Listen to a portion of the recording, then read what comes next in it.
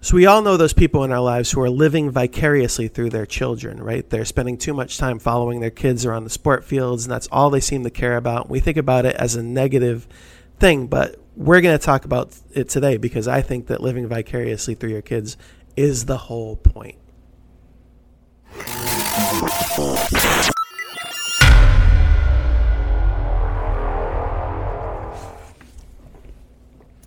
Hi, welcome back to another Art of Fatherhood. I'm Brian LaFauci. And I'm Patrick Marino. And today we're going to talk about why you should be living vicariously through your children. And I actually, I've been thinking about this a lot. And I think that, so Brian and I both obviously are parents, right? And we both have athletic backgrounds. And as they clearly can tell. We're clearly former athletes.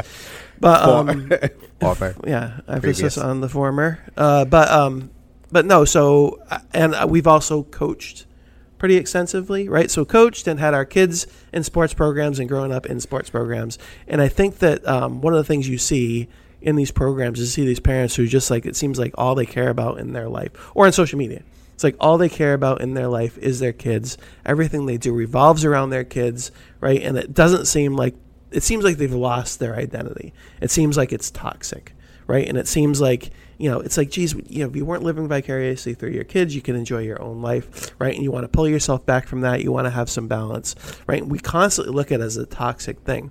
But I think that what I want to do today, and what I want us to do today, is I want to kind of let parents off the hook with that a little bit, because I think it's genetic. I think it's like a Darwinian thing. It's like the whole point of having kids is so that your genes get passed on, right? And so that your kingdom continues, right? And so you want your kids to do better than you are, right? That's the whole point. I think it's genetic. I think it's to improve the human race, and I think it's more natural to want that than it is to be this unplugged, like, live your life separately from your kids. I think that when people get caught up with what their kids are doing, and like, I think that's the natural part. Now, we're going to talk about, probably needs to be some balance at some point. But I think if you've been accused of living vicariously through your children, I think that you got to let yourself off the hook. Well, you made a great point. I mean, the reality is, we're looking at all this through the lens of all this nonsense that we live in a daily life. And let's call it for what it is. A lot of it is nonsense. I mean, when you break it down like you just did, we're not fighting for survival because we've gotten our civilization so far past that what are we really fighting for is a starting spot on the roster. Right, yeah. When it's broken down to its lowest level, it's like, who's going to get the lead in the play, right? Who's going to, right? So when you break it down, so I think that's where some of it, but the reality is you're 100% right, because take all that bullshit out of it, and we are trying to get our kids to the top of, if all of that falls apart, we want our kids to be at the top of the food chain in the sense of we want our genes to reproduce. Right. And you can't ignore tens of thousands of years of genetic imprint of protecting your children for that purpose, to ensure the offspring, right? Of nurturing them, fostering them, and hoping they rise to the top of the tribe. I mean, that's been ingrained over years. Dogs didn't just last year realize that by following a master and being obedient and being loving, that they don't have to live in the wild and get ripped apart by coyotes. Generations and generations and generations of that DNA transfer led to Bobolina hanging out at my feet all day long, right? We're the same way. Right. We're the same way. And what is this living vicariously through their kids beyond that? It's 100% is this desire to see our genes perpetuate, just manifested in the construct we live in. Well, I think it also manifests itself in like just these gut feelings that you have when your kids do something, right? Especially if your kids succeed, like you have this gut feeling of pride, like you did not, like I didn't do anything, right? Like, yeah, my genes are in the child, right? And I had some did some raising of the child. But like when he succeeds, like you feel pride even though you didn't do it. And it's natural. It's not something to be like frowned upon. It's like that's something that you are supposed to feel because you're supposed to want more of that because if your kid does better, then the genes do better and the family does better and everything does better. Like you're supposed to want that, right? It's supposed to happen. And the same thing when your child struggles. It's like, then I feel like if you see your child struggling with something, it's like you feel uneasy. It's like, geez, I just wish like, especially when you're watching your kids struggle, like, I mean, sports is an easy example. Yeah. Right. And you watch them struggling. You're just like, and some parents, like, we're going to talk about doing it toxically, but like, it's just like you feel it, whether or not you project it outwards or whether you're just feeling it and you're just sitting there inwards thinking like, oh, I wish you just wouldn't struggle with that. Or even when your kid's struggling in school, it's like, why didn't he why can't you just get that? It's this gut feeling. And I think it's biological. And I think what we have to do is we have to be okay with the fact that it's there. And then I think we have to figure out, okay, how do we deal with it in a way that's non-toxic, especially since like you can say, for example, if you want your child to succeed in something, you can push them away, right? You can make it harder for them by being all over them, making them not love it, making them not want to do it anymore, especially with important things like school or just working hard or being successful, all the things you want. There's ways that by living vicariously through them, you can turn them off and push them down a road that you don't want them to go down. But it's more about harnessing it than I think it is like turning it off. There's a great commercial on right now. The Little League World Series is going on right now. Right. And the school, the town I grew up in is actually in the final round, right? They came out of the Northeast region, which is kind of cool. But you see a lot of what you're talking about, like playing itself out right now on TV, right? These and sport. I mean, I grew up in sports. You grew up in sports. It probably resonates with us. And it probably resonates with a lot of people because most kids at some point. Right. And there's a commercial that they produced recognizing some of this, the pressures we can put on our kid when we are living vicariously, but putting a pressure to succeed, right, on them. And so they have this whole commercial. It's a dad like leaning over the fence yelling. And then it goes to the kids, and the kids are talking to the camera, and they're saying stuff like, do you really think that motivates me? Do you really think I want to work harder when you yell at me that way and make this game not fun or, whatever? So I think the boundary and, there's a great, I don't want to interrupt too much. Yeah. We were talking off camera. Mm-hmm. We mentioned South Park in a kind of a controversial episode, but there's a great South Park episode that's all about the kids in the Little League World Series. And they just keep progressing and the parents are like celebrating every win, and Randy's in the stands picking fights with like the other too aggressive dad in the sand, but the kids are trying to lose on purpose so they can enjoy their summer. But because they're trying to lose on purpose, all the other kids are also all trying to lose on purpose. So they're trying to play poorly, and whichever team can play the poorest doesn't have to play anymore, and they can enjoy the rest of their summer, right? So that's like the toxic version of living through your kids, is to try and push them into something that they're not enjoying or liking. And as coach, I've seen this a lot with kids who went through the system, and when I coach at the high school level, some of the better players I ever had didn't go on to play in college, and it was strictly because they just were done. Yeah, they were done, and you realize that they weren't doing it out of joy anymore. They were doing it out of obligation. Right. So how do we as parents, or sometimes it's just priorities change. Yeah. Right. I mean, I can enjoy something a lot, but then if I see something else in my life that I enjoy and I have to give up something, it's more of like prioritizing. Well, a lot of times girls have trumped girls the are sport, a big part of it, and then obviously you want to work and make money for the girls, right? So it's like that's a big part of it. But I think that especially when you're in sports, I don't want to go too far down a tangent, but like we talk about burnout a lot. It's like, how do we not burn these kids out? And like, why do kids drop out of sports? And why is this? It's not always because of burnout. A lot of times it's just because priorities change. And it's priorities change. It's not anything you can control. Yeah. You know what I mean? They just change. They find something else they like. It's like you have two things you like. You can't do everything. So you choose one or the other. It's not because you didn't like the other thing. It's because you like this other thing a little bit more. It's just natural. Yeah. And I think it's the same thing with like, how to avoid being toxic is to understand that your kids are sometimes going to make decisions that you're not pushing them down. and to be able to release that and let go of it and say, okay, well, maybe that's not what I was pushing them towards, but my job is to support them while they've made this other decision, and be okay with it, so that I can continue to have a relationship with them, and so that I can continue to use my adult years of experience to guide them through some areas where they're going to need some help.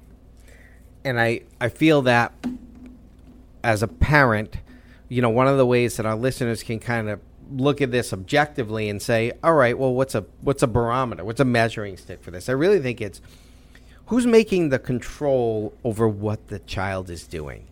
And you have to look very, very inward, very, very inward, horrible English. But you really need to look at one key thing, and that is subtle manipulation. Because our kids are not stupid. And we can be extremely manipulative as parents. And very, very almost dismissive of it. No, I wasn't saying that. Sound like like our parents can do that to us, right? I'm not trying to tell you what to do, but let me lay this guilt-ridden, motherly statement on you, and then make your own fucking decision, right? Like you can say all the right things, but what we have to realize is we carry a ton of weight in what we say as parents. A ton of weight. Even more weight when we dismiss what we're advising. Right? Listen, you can do what you want, but it's the worst thing we can say. Because now they know that we have an opinion and where it lies, right? So, as a parent, what you really need to do is to take a look at what it is you're saying to your kid, and the words, hey, you can choose but, or they can have more weight than telling a kid what you directly want them to do. So my advice in this case is, one, be honest with your own feelings with your kids, no matter how young they are. And then two, let them make a choice. So having the conversation with my kid, like, hey, listen, just want to let you know, I did this with religion. Religion's just an example here, but of a way to kind of let your kids steer. And then the other thing is, just like you said, when they make their choice, we can live vicariously through whatever choice they are. Right. If we were into sports and they're into theater, I can celebrate the wins on stage, right? Well, it's actually an opportunity. It's an opportunity for you to enjoy something that you never had the chance to enjoy. Right. A lot of times that's part of the living vicarious too. Yes, it's like you see your kid being successful in something. It's like you're kind of going along for the ride with that, and that's okay. Yeah. Because it enhances your life experience as a person. Absolutely. The low-hanging fruit is we put them in things that so there's not one parent out there that grew up, and we'll do religion because it's easy. Not one parent up there that grew up Catholic is going to take your kid and put him in the Baptist church across the street just because, that's not what you're going to do. You're going to grow them up Catholic just because. Not because that's how you grew up, and so so it's the same thing with sports, and so you're going to, without even knowing, we're going to do the things that we enjoyed and put them in the things we enjoyed. And so we're already steering without even knowing. Well, you have to recognize your bias, and that goes for every piece of advice you give, is that you had this experience, you grew up this way, you did this, you did that. And yes, is your experience going to be something that you can pass down as a lesson that hopefully your child, especially your failures, like hopefully your children won't have to live them because you already did, and you can kind of share that? Is that true? Yes. But at the same time, you're not the same, and the world isn't the same. And you've got to be careful with your own bias, your bias to your life experience and the way that it happened to you. But that doesn't mean that it's going to happen to your child the same way. Your child is different. They're built differently. Just by virtue of having you as a parent, they're going to be different than you who had different parents, right? Just by virtue of being in this family, by living in 2023 versus 1985, right? The world is different. So you got to be careful and recognize that your biases may be affecting what you're trying to share, and that you have to be open-minded as well, because the world is different and you're different and they're different. And if you're not open-minded, then that's going to cause some friction that doesn't need to be there in your relationship. And you could also end up steering them in the wrong direction because you're so narrow-minded because of this is the way that it happened for me, whereas the world is different and this child's different. And I think those are the conversations to have with your kids at any age. And, this is the conversation I had with my kids about religion. I pretty much said, I know we take you to church every week. We take you to this church. We take you to this church with this religion. You may not be getting anything out of this. And understand that the only reason we do this is because this is just what we do. It's not the only thing out there. And giving them kind of that choice and to kind of then say, hey, if anything else interests you, let's go check it out. Like, give them kids want more than anything. They fight throughout their whole life until they move out for control and choice.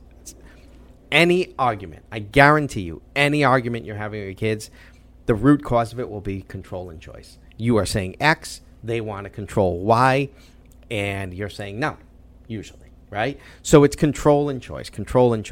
So when it comes to the concept that we're talking about today, which is how living vicariously through our kids, I think it's a great thing. As long as your kids have control and choice over what that thing is. Right. And as long as you are supporting it and not driving it. Right. Because there is a big difference. And how we talk to our kids really matters. And subtle nuances in what we say matters. And I say this to my mom all the time. I'm a grown adult. I've raised 5 kids. And I tell her sometimes, like, you forget I've now raised 3 more kids than you did, right? Because they still talk to you, right? Like, yeah. But, sometimes I say, like, she'll have desires and wants for her grandkids. Yeah. And she'll say them to me, and she'll always do that preface, like, I'm not telling you what to do. And I always have to say, I'm like, listen. You got some mom issues. You keep making that voice, and you keep telling. You've been told that a lot. Italian family, man, right? But I think it's important because I'll have that conversation when I say, when you say something, it comes with the weight of, you're my mom, right? And so it isn't just a passing. And comment. Her bias is the life that she lived 30 years ago when you were growing up. So it's the life is different now. Yeah. So acknowledging to our kids that in front of them that, hey, listen, I realize if I say something, it's gonna weigh a little heavy on you, and you're gonna think maybe I'm disappointed if you don't choose it. Like, have those open conversations to break down. Honesty is so important. Yes, as honest as you possibly can be without hurting them. Honest with yourself. Yeah. To them. Yeah. And acknowledging right off the bat that you understand that no matter what it is I say, that there's weight to it that even weighs on them. So I love living vicariously through my kids. They've far exceeded most of them in most areas. They exceed what I was capable of doing, and I'm sure they're going to continue to do that. And that gives you a lot of joy gives you pride and joy, and it fulfills your life. Tons, and I love seeing them succeed. And I even more than succeed. You know what? When I really live vicariously through them, and I get so much. I get all tingly inside when they're not great at something and they still say, yeah, I want to do it because I love that. Right. You're doing that just to experience it because you enjoy it. And you could you don't care that you're not the starting whatever, or you don't care that maybe you got the backup role in that play. You just love being on stage, and you're still going to drive at it. Like, that to me is better than, granted, the wins, when they have the wins, it's great, but just seeing them, the resiliency and desire to do something that makes them happy is awesome. Right. And you're able to do that in a bunch of different ways, but you are a very well-rounded person.